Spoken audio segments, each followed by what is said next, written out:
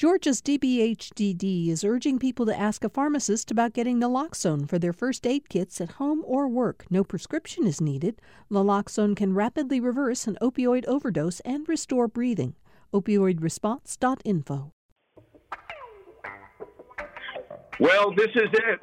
We are finally here on January 5th, Election Day, or the final day of voting in the runoff elections, as we now come to call these things, since there's so much early voting going on across the state in this year's election cycle. It occurs to me that, and I'll bet you that Tamar Hallerman is with us, Tia Mitchell, both from the AJC, and I'll introduce them more formally in a minute. For most political journalists, election day is like Christmas. It's a day we all wait for. It's exciting to us. We can't wait to talk to voters, hear how the election is going to turn out. But I also think it's fair to say that this election has been fraught with so much ugliness, so many issues of whether or not the November election was fair and legitimate or not, based on President Trump's accusations, so many nasty commercials. It's really hard this time, I think, to compare this to Christmas Day. I think, like all of you out there, we are all simply looking forward to getting this over with. We got a lot to talk about. Let's get right to it with our panel. As I said, Tamar Hallerman, who is senior reporter for the Atlanta Journal-Constitution, is with us. Tamar, am I right? This one, just let's get it behind us. So I cannot hear Tamar at all. Let me go to Tia Mitchell, who is, of course, the Washington correspondent for the AJC. Tia, I ask you the same question. Glad this whole thing is finally coming to an end? So it's, even though I'm based in Washington, I think I've said it on the show before, I have my TV set up so I get the Atlanta ads. And so I can feel your pain, Georgia residents. We are tired of the ads. You guys are tired of the mailers. Even though I'm no longer registered to vote in Georgia, I still get the text messages and the phone calls and the emails. And so I think we're all, we want to do our civic duty, those of you who are registered to vote in Georgia, but ready to be left alone. Yeah, Tia, I would be remiss if I did not point out that you have become an overnight Twitter sensation. Leslie Jones, the former SNL star, did a critique of an appearance of yours on, was it CNN? I think it was on MSNBC. MSNBC. She's now taken to describing how various people who are on the shows are handling themselves, the rooms they're in. She said you reminded her of a second grade teacher trying to do something nice for someone in your class, I think. Yeah, she said I was calm, very calm. I'll take it. Well, congratulations. Tamar Hallerman, do we have you with us again? Okay, we still don't have Tamar. Then let me go on and introduce Professor Karen Owen, who, of course, is a frequent panelist on the show, professor of political science at the University of West Georgia. Karen, it's a real pleasure to have you on what is an important day in the state. Thanks for being with us. Thank you for having me. And this is like a Super Bowl for political scientists. Yeah. And we also have with us Professor Audrey Haynes, who is a political science professor at the University of Georgia and also a frequent panelist on the show. She also oversees the applied politics program at the university. Audrey, welcome to the Big Day Show. Well, excited to be here as always. It's going to be a great conversation. Yeah, I hope so. I really hope so. Before we keep going here in terms of talking to the panel, Grant Blankenship, our reporter down in Macon, was out at polling places early this morning talking to voters. We have a couple of sound bites from what they had to say. Sam, are we able to listen to them back to back? Let's do that. Let's listen to the two voters who he talked to and hear what they were having to say about getting out to the polls this morning. A peace of mind. It's been so chaotic for me and my family when it comes to the pandemic and the choices that a lot of politicians have made regarding the livelihoods and, just everything when it's coming to the American people. Like right now, I know so many people who are at risk of losing their homes, don't have any income. It's bad for a lot of people that I know, a lot of minorities especially. Grant Blankenship, you're with us now, I understand. What does it look like at the polling place you've been to?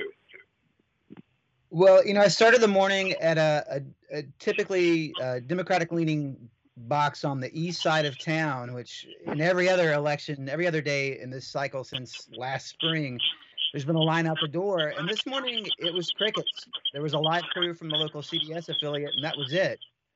So on the other end of the county, sort of the Republican-leaning northern suburbs, that's where I did find the line. And that's where I found Joy Jackson, who you just heard from there. Before the polls opened, people were waiting at the door to get in, and it sort of jives with what we've sort of been expecting, right? That in Republican-leaning precincts, the early turnout hasn't been as strong, and that's where the lines are going to be. And that was my experience here this morning. So we just heard from a voter at a Republican precinct. You also talked to somebody, am I correct, at the Democratic? What is a Democratic-leaning precinct?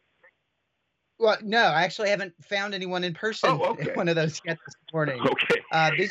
So both of these voices are from that same, it's the Howard Community Club in North Macon, from that same precinct. And so the other voter I think you have to listen to is a man named Scott Wise, who is waited to vote today because he's sort of dubious about how early voting even goes down. Socialism, plain and simple. I think the Democrats are trying to create a socialist society, and I think the two that are running are hardcore socialists, and I think many of them are already in place are hardcore socialists. Yeah, so Mr. Wise also told me that he didn't trust signature match on mail-in ballots and expected cheating today. I mean, these are both things that have been unsubstantiated, by investigations and facts, but that's why he waited to vote today rather than voting early.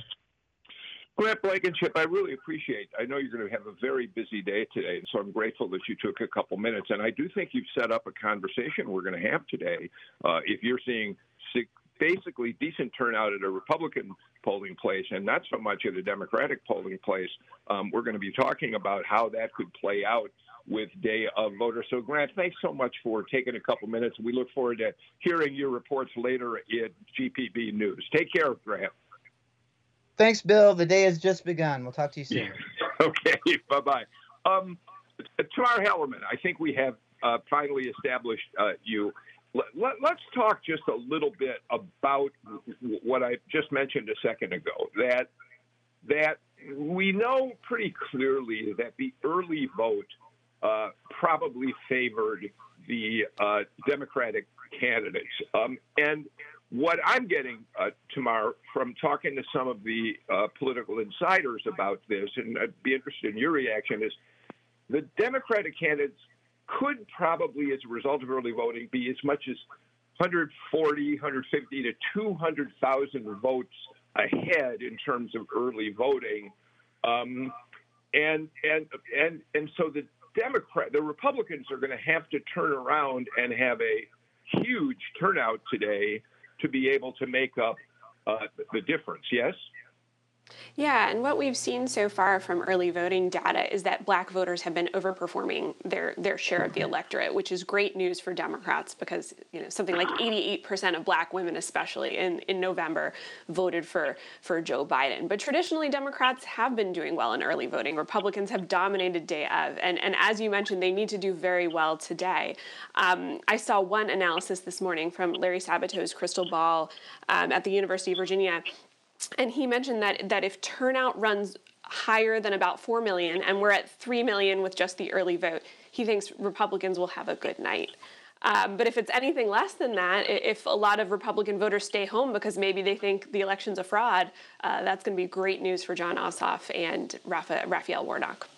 Yeah, Tia, I think that what Larry Sabato is saying is being seconded by an awful lot of the prognosticators, the good ones out there, that the cutoff point here for Democrats to try to win, they've got to hold the vote today to under 900,000 or so.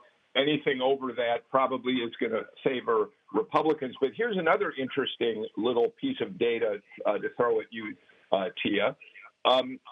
David Perdue on November 3rd lost the early vote by 127,000 ballots.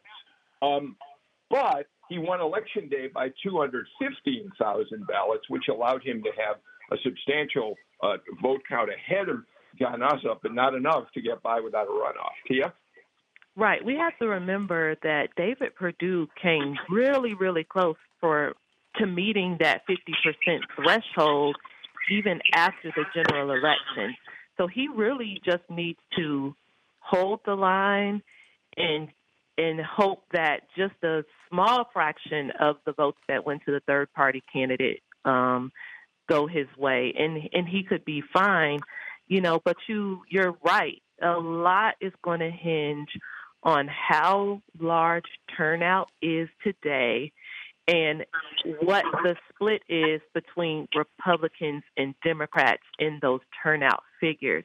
And if Republicans turn out really, really strong today and can overtake that lead that Democrats created as far as just votes cast, we don't know how people voted, but we know that Democrats were doing better at turning out their voters during the early voting period.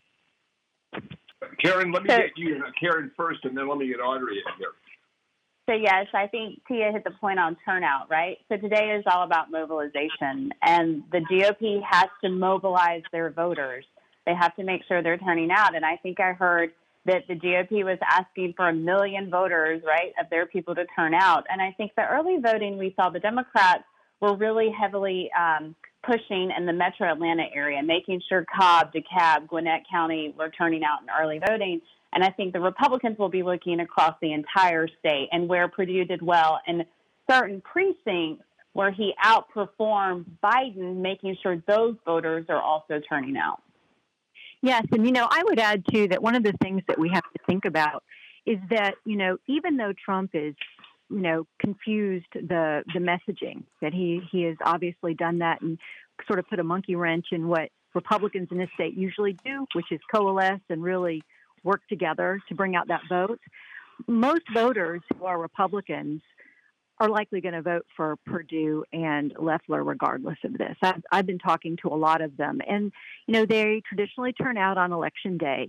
So like everyone else, I think it's going to be close, even though The Hill just had a story, and there was a lot of bets that that Ossoff and Warnock were going to squeak by. A lot of opinion in that. But I think it's going to be very close today, and it is really going to be determined by who has done the best on the ground game. One thing worth noting is that the Democrats can't just rely on turning back out the folks that came out for them in November. It's worth noting that because of Georgia's unique runoff system, if that wasn't in place, David Perdue would already be in the Senate. He ran 2 points ahead of John Ossoff in November, and if you combined all the Republicans who were running in the special election that Loeffler was in, they narrowly outpaced the Democrats too. So Democrats have some work to do as well.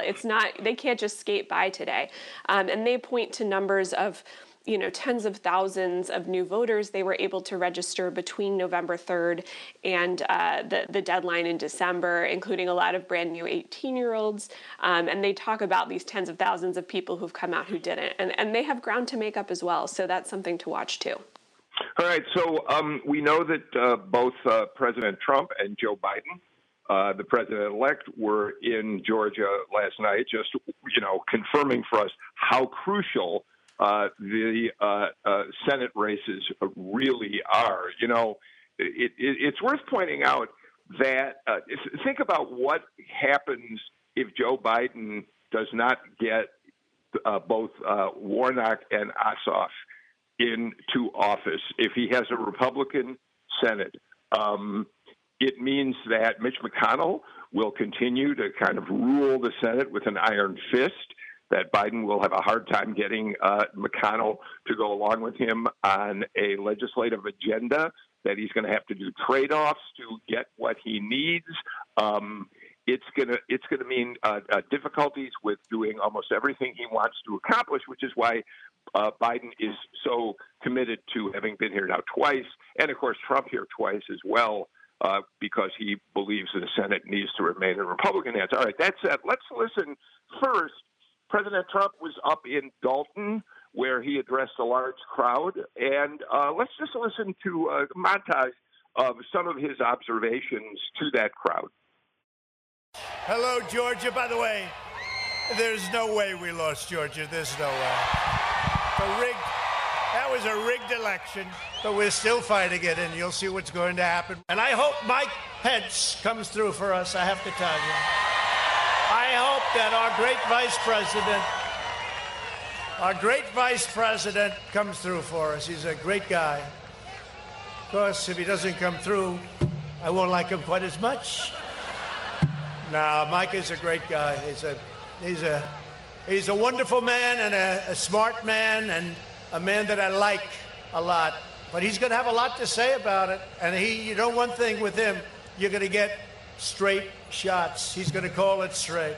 Your vote tomorrow will decide which party controls the United States Senate. The radical Democrats are trying to capture Georgia's Senate seats so they can wield unchecked, unrestrained, absolute power over every aspect of your lives. If the liberal Democrats take the Senate and the White House, and they're not taking this White House, we're going to fight like hell, I'll tell you right now. We have to go, and we have to go all the way, and that's what's happening. And you watch what happens over the next couple of weeks. You watch what's going to come out. Watch what's going to be revealed. You watch. So, Audrey, let me start with you, and then everybody get involved in this one. Lots to unpack there, really. President Trump, number one, starts out by saying, we won the state by a lot, and talks about how he was cheated out of that victory. He comes back to that at the end of his of what we played when he says we're going to find a way to win this thing. But in the middle, he says some, and he kind of references Loeffler and Perdue and uses fear in terms of the Senate race, which has been the tactic Republicans have used throughout this campaign. But Audrey, you can comment on all that, but I think there's another important moment here in which we hear President Trump say the vice president will, quote, come through for them, meaning that tomorrow when Congress meets to certify the Electoral College vote, Trump is expecting that the vice president, who in a pro forma role oversees the final declaration of the winner of the race, will find some way to not certify Joe Biden. Audrey, you can comment on any of that. Well, and there's a lot to comment on. So, very quickly, we'll wait and see what happens there. A lot of the information that's being discussed about what that process is supposed to be like is really exaggerated and, full of inaccuracies. That type of any kind of action Congress would take would really result from states not having been able to certify. And it goes back to 1876, and I'll give Brett Bauer credit because he actually discussed this with Senator Hawley and raised the issue that in 1876 it's because three states couldn't certify their races. There was all kinds of conflict going on. That process is really supposed to be Pence counting. But I do want to mention that in the rally yesterday, there was one thing that no one really mentioned, and that was COVID, that was international conflict, that was anything that had to do with any of the problems going on in the United States of America. It was all about socialism, and again, full of misinformation. So, that's problematic generally. And I would also note that Loeffler and Perdue were both overwhelmed by chanting, fight for Trump and all that other stuff when they actually tried to say something. So it's really, that rally was all about Trump, period. Tia, it is it's especially noteworthy that, as Audrey points out, the president didn't say a word about COVID, speaking in a county which has one of the highest rates of COVID positives in the state of Georgia. But he chose instead, of course, to focus on a lot of the conspiracy theories about how he was robbed of the election. Tia? Yeah, and And when he spoke about policy, it was to paint a doom and gloom picture that wasn't really rooted in reality, but what he said would be the consequences if Democrats won these Senate seats.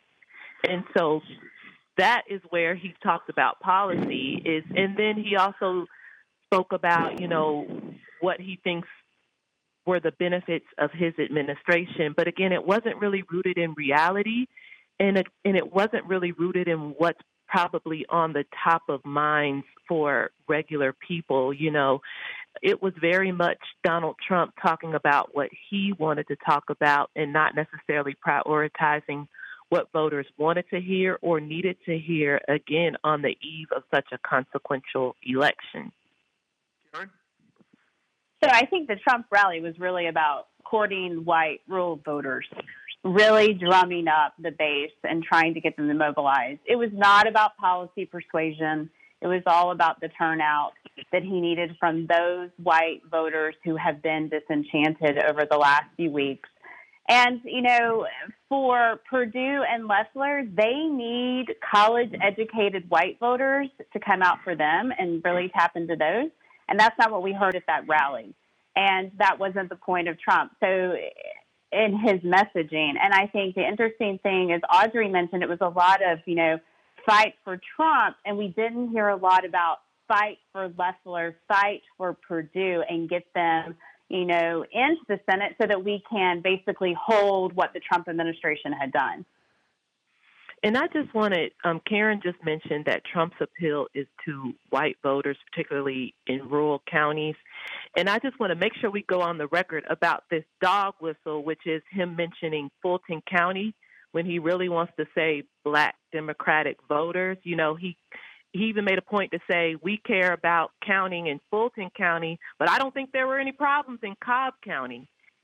That right there is him trying to differentiate what he thinks is a demographic difference between, Fulton County representing Atlanta, representing a Black city, versus Cobb County, which historically has represented, the white suburbs. We know Cobb is changing, but he's still, again, that's a dog whistle that kind of peddles on stereotypes that may not necessarily even be true anymore for the Atlanta metro area. But I want to make sure the listeners are thinking about that's really the coded language when he talks about targeting Fulton County.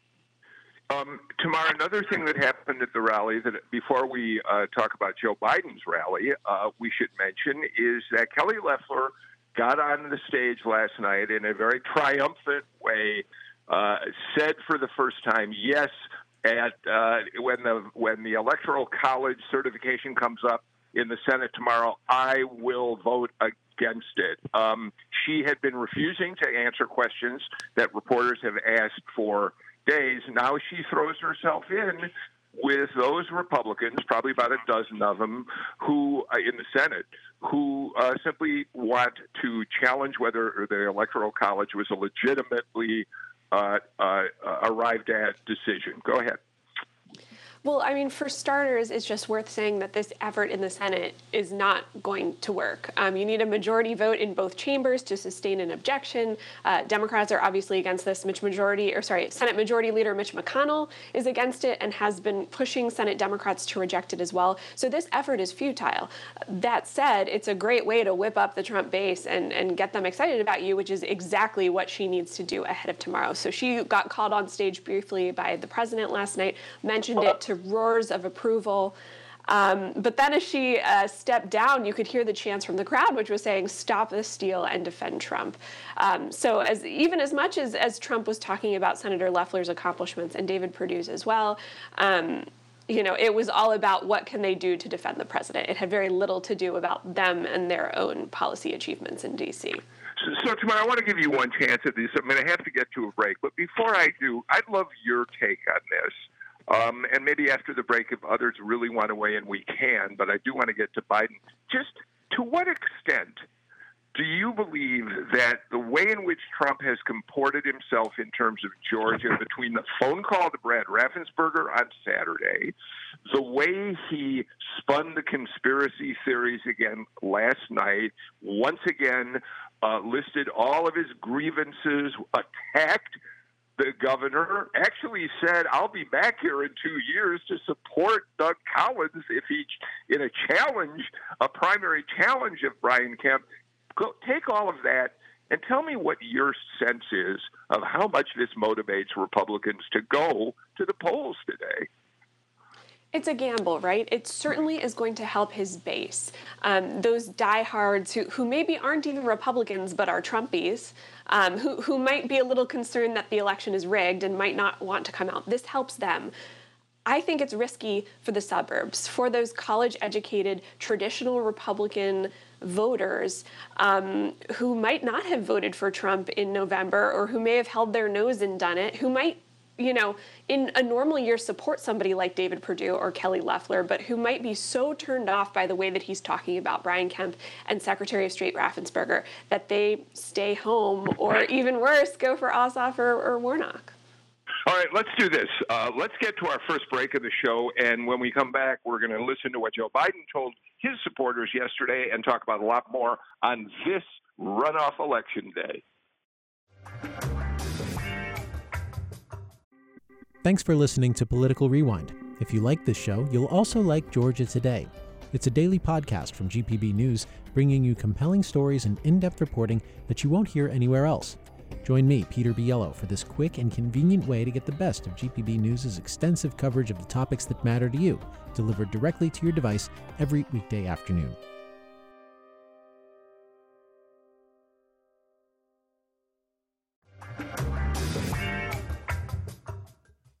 We're back on this Election Day edition of Political Rewind. I'm Bill Nygaard. Glad to have you here. We've got a wonderful panel.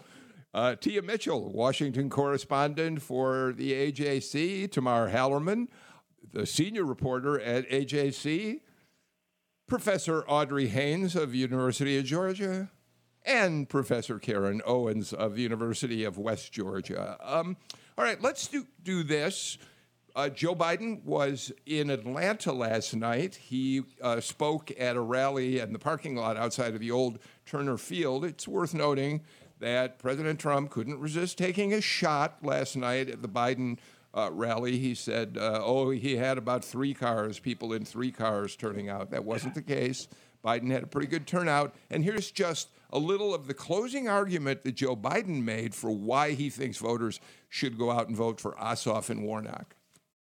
The power is literally in your hands. Unlike any time in my career, one state can chart the course, not just for the next 4 years, but for the next generation. If you send John and the Reverend to Washington, those $2,000 checks will go out the door, restoring hope and decency and honor for so many people who are struggling right now. And if you send Senators Perdue and Loeffler back to Washington, those checks will never get there. It's just that simple. The power is literally in your hands. This administration has gotten off to a god-awful start. The president spends more time whining and complaining than doing something about the problem.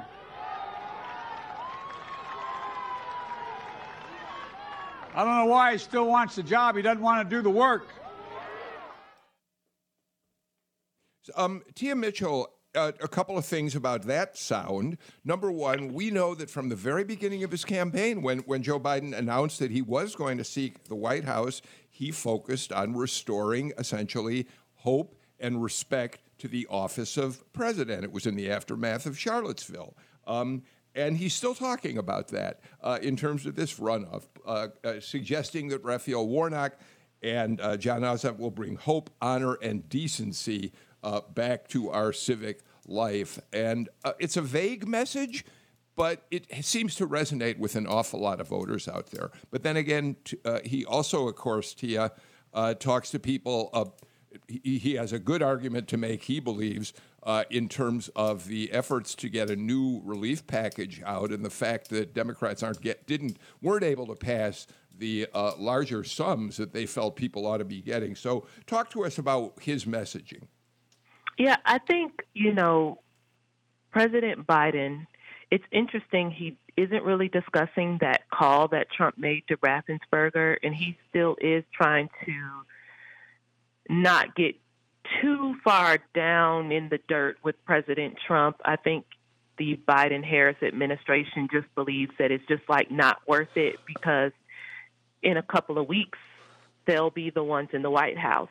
But that being said, he was clear that he wants that Democratic majority in the Senate. That's going to be the difference between a rough and tedious first 2 years at least, and one that can be a lot easier to implement his platform, the promises he's made to the American people.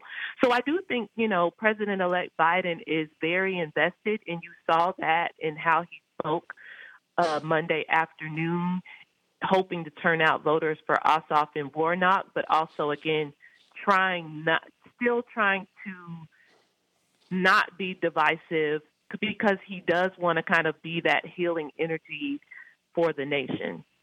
I would follow up with Tia said. She's absolutely right. Biden has the mindset. He truly believes in institutions. He truly believes in reaching out to others. And I think a big part is that he's probably a little bit incredulous that Trump is still behaving in this way. And, problematically, there have been a lot of people who have sort of sat out on the sidelines, not believing that someone could act this way, therefore enabling someone to act this way. And that's problematic. And I would just want to caution Republicans. If we say, for example, we don't see Ossoff and Warnock winning those seats, and it is difficult, you don't need gridlock for the next 2 to 4 years. That is bad for Republicans. If they have a continued internal civil war, even in places within the Senate where there are divisions about what can be done and problems aren't solved, they're going to get some of that blame too, and the country will problematically may falter. So, people need to think seriously about what is going on in their governance. It's not just about this, unreality that we're seeing. Tamar?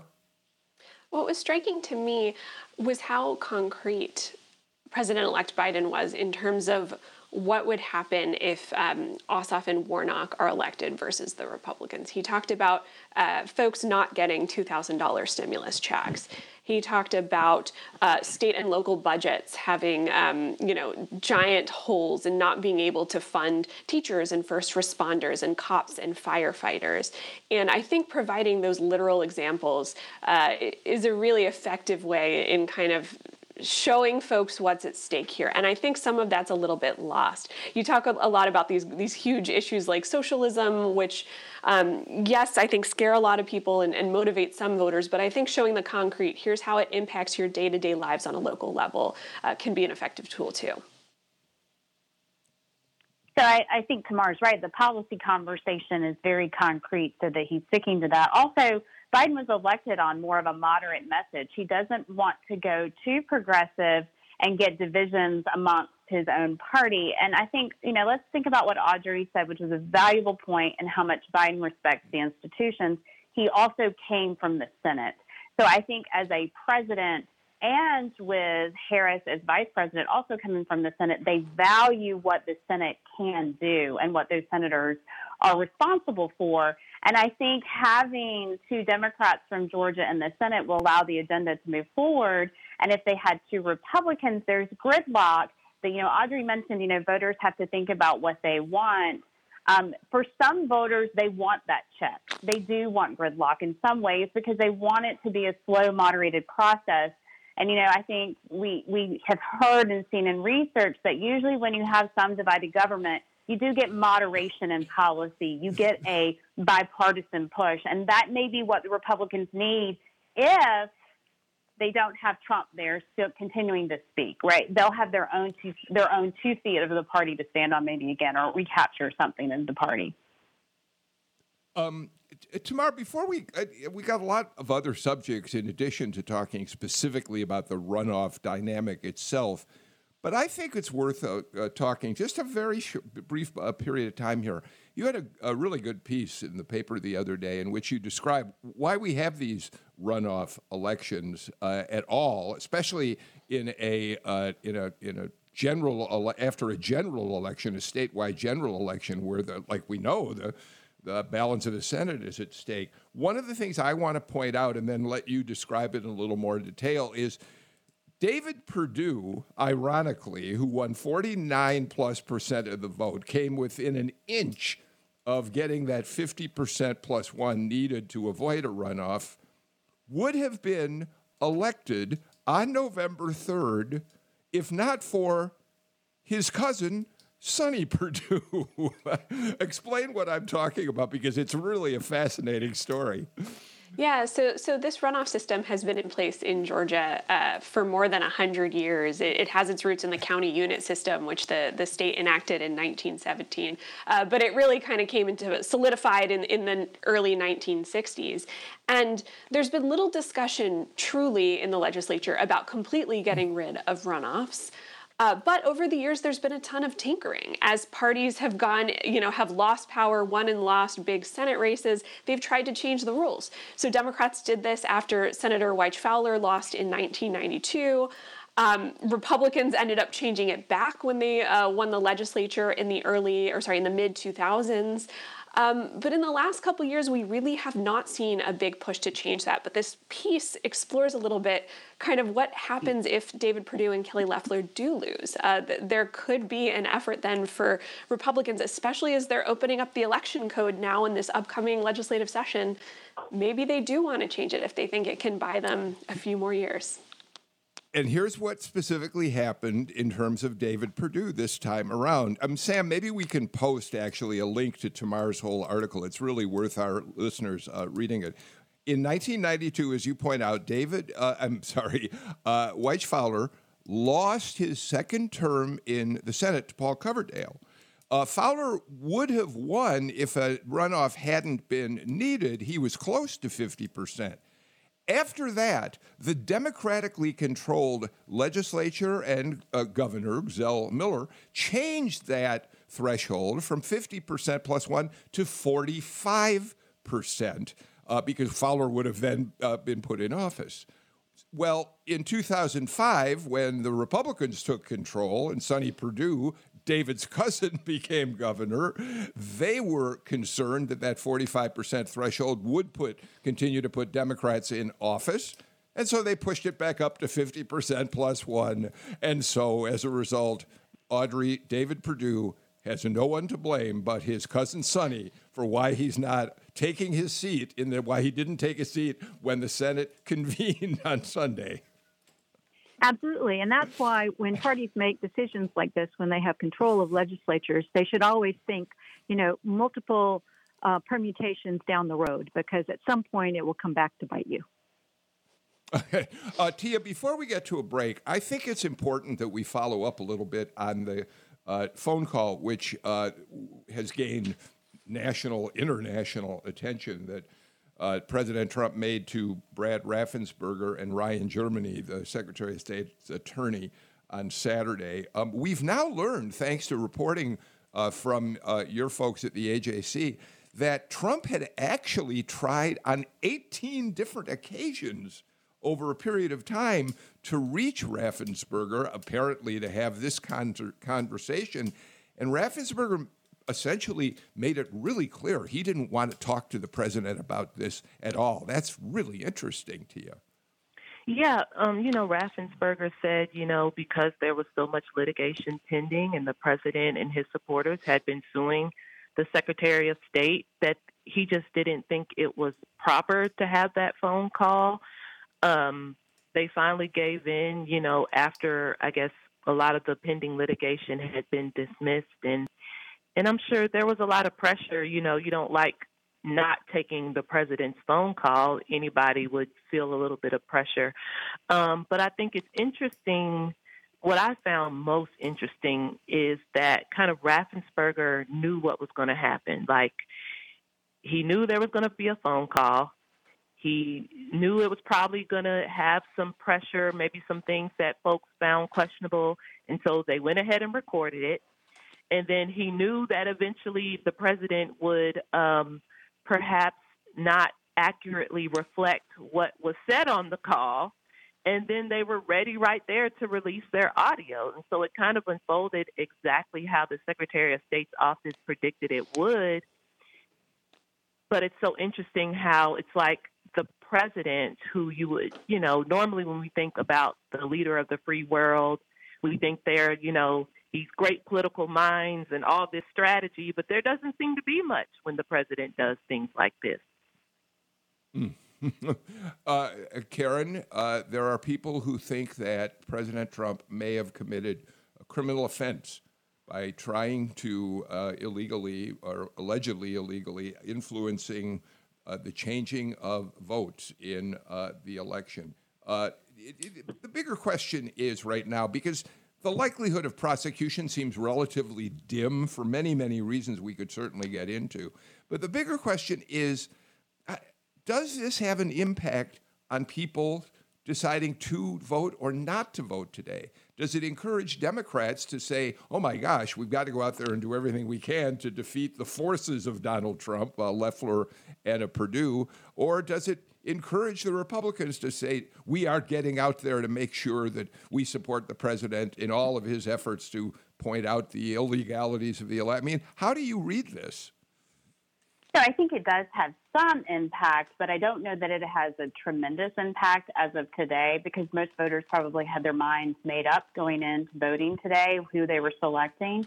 I think what it shows, again, is that we have a president who wants to be at the forefront of attention and wants to make comments. He wants to win this election. He's not going to let it go until, Inauguration Day and what may transpire.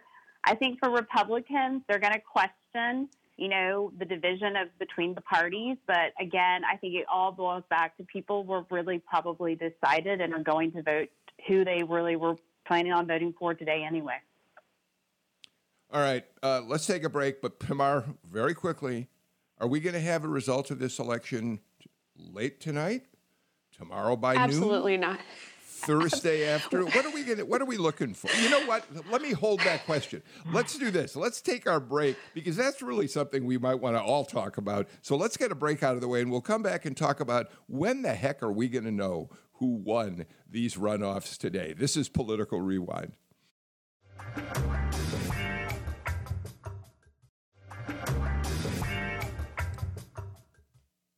Tamar Hallerman, Dia Mitchell, Karen, Owen, Audrey Haynes, all with us for Political Rewind today. All right, so I go back to the question. Tamar, we'll know the outcome, won't we? By midnight, 1 o'clock this morning, tomorrow morning, we'll know who won these races, right? Boy, probably not. If I were, I think we'll have, we might have a decent... I think we'll have a decent idea of how close the race is, probably by midnight tonight. But I don't think we're going to have a true sense of who the winner is until tomorrow afternoon, Thursday. And this has huge implications, right? Because David Perdue is no longer a sitting senator. He lost his seat at noon on Sunday when his term ended. And so Georgia now only has one representative in the Senate. So that's going to continue until these results get certified. And if it's close, if we have recounts and legal battles like we saw in November, this could take weeks. Yeah, Tia, I think that if Democrats managed to do the same thing in these Senate races that they did in the Biden victory and win over the Republicans by a very small margin, then we are going to see exactly what Tamar is talking about. Republicans are not going to drop their efforts to talk about fraud, to talk about recounts. And I mean, we're in for another long siege if that's the case. And Tia, it does seem to me it's more likely that a challenge like that would come from Republicans if they lose by a small margin than Democrats if they do. But maybe I'm wrong about that. I mean, I think it depends. We know what the Republicans' argument will be. It might not be based in, it'll be a repeat of some of the arguments that President Trump made. Whether those arguments will have much, traction, they're likely to make some of the same arguments because they've been setting that up all along. I think for Democrats, it's less clear if it's close and Democrats are losing. It depends. Right now, we're not seeing widespread issues at the polls. We're not seeing a lot of complaints about long lines or things that in the past have been what has concerned Democrats about the elections process. Now, we know that, absentee ballots still haven't been counted. And if Democrats think that, there's some issues with signature matching, for example, or things like that, maybe that could be where Democrats come from. But I think it'll be less likely for Democrats to just kind of follow the Republican Trump book and just say, well, it was rigged without much evidence, because they spent the last 2 months, criticizing Republicans for doing that. So I think it just depends on what we see on Election Day. But so far, it seems to be issue-free. I don't think we'll have results by tomorrow, and I think it will be close. I mean, right now we know it's a very tight race. I think, just following Tia's comments on the parties, so yes, if the Republicans are losing and it's close, they're going to raise concerns about fraud and issues. If Democrats are also in that same position where they might be down and losing, they usually run with the, legal challenges of suppression. And so we'll have to see if there's probably questionable, maybe provisional ballots that were cast today. That might be something that raises concerns for them. But again, it's tough. Like, each party going in, right, they have their narrative about what's happening in the voting process. And if you're winning or losing, at what point are you willing to take a stand for that, or when are you willing to concede?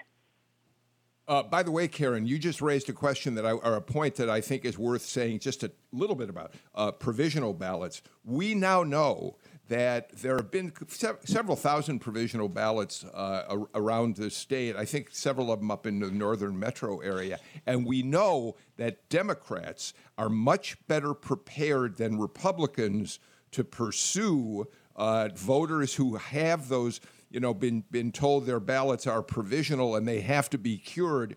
Apparently, the Republican Party has not done a very good job preparing for dealing with provisional ballots, which is fascinating, because in a very, very close election, being able to get to a voter and making sure they know, yes, you can cure your ballot and have it count could be crucial. Audrey?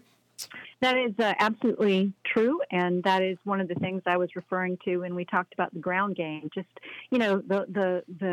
the work to actually get people to the polls and then make sure that their votes are counted and that they have access to information. In fact, Stacey Abrams was on MSNBC last night, and there were multiple times where she put out that 1-800 number to call if you had an issue. Republicans will learn, but I would argue that, the Pandora's box is open.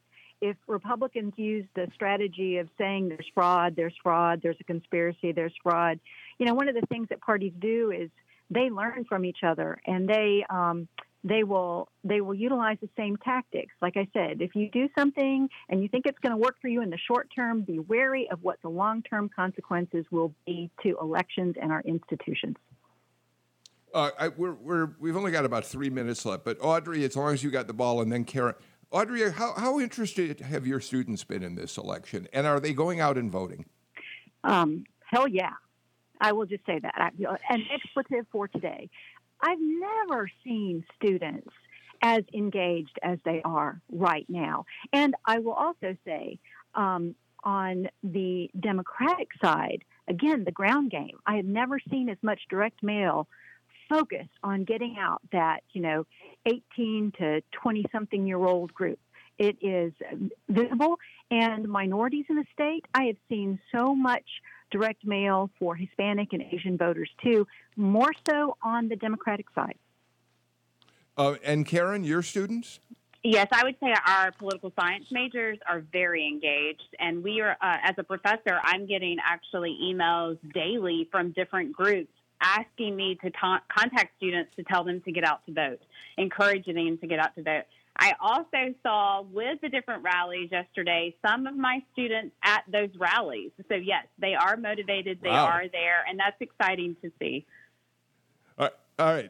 Tia Mitchell, a big day in Washington tomorrow. I'm assuming you're going to be following the action in the House and the Senate as the electoral votes come before them to be certified, yes?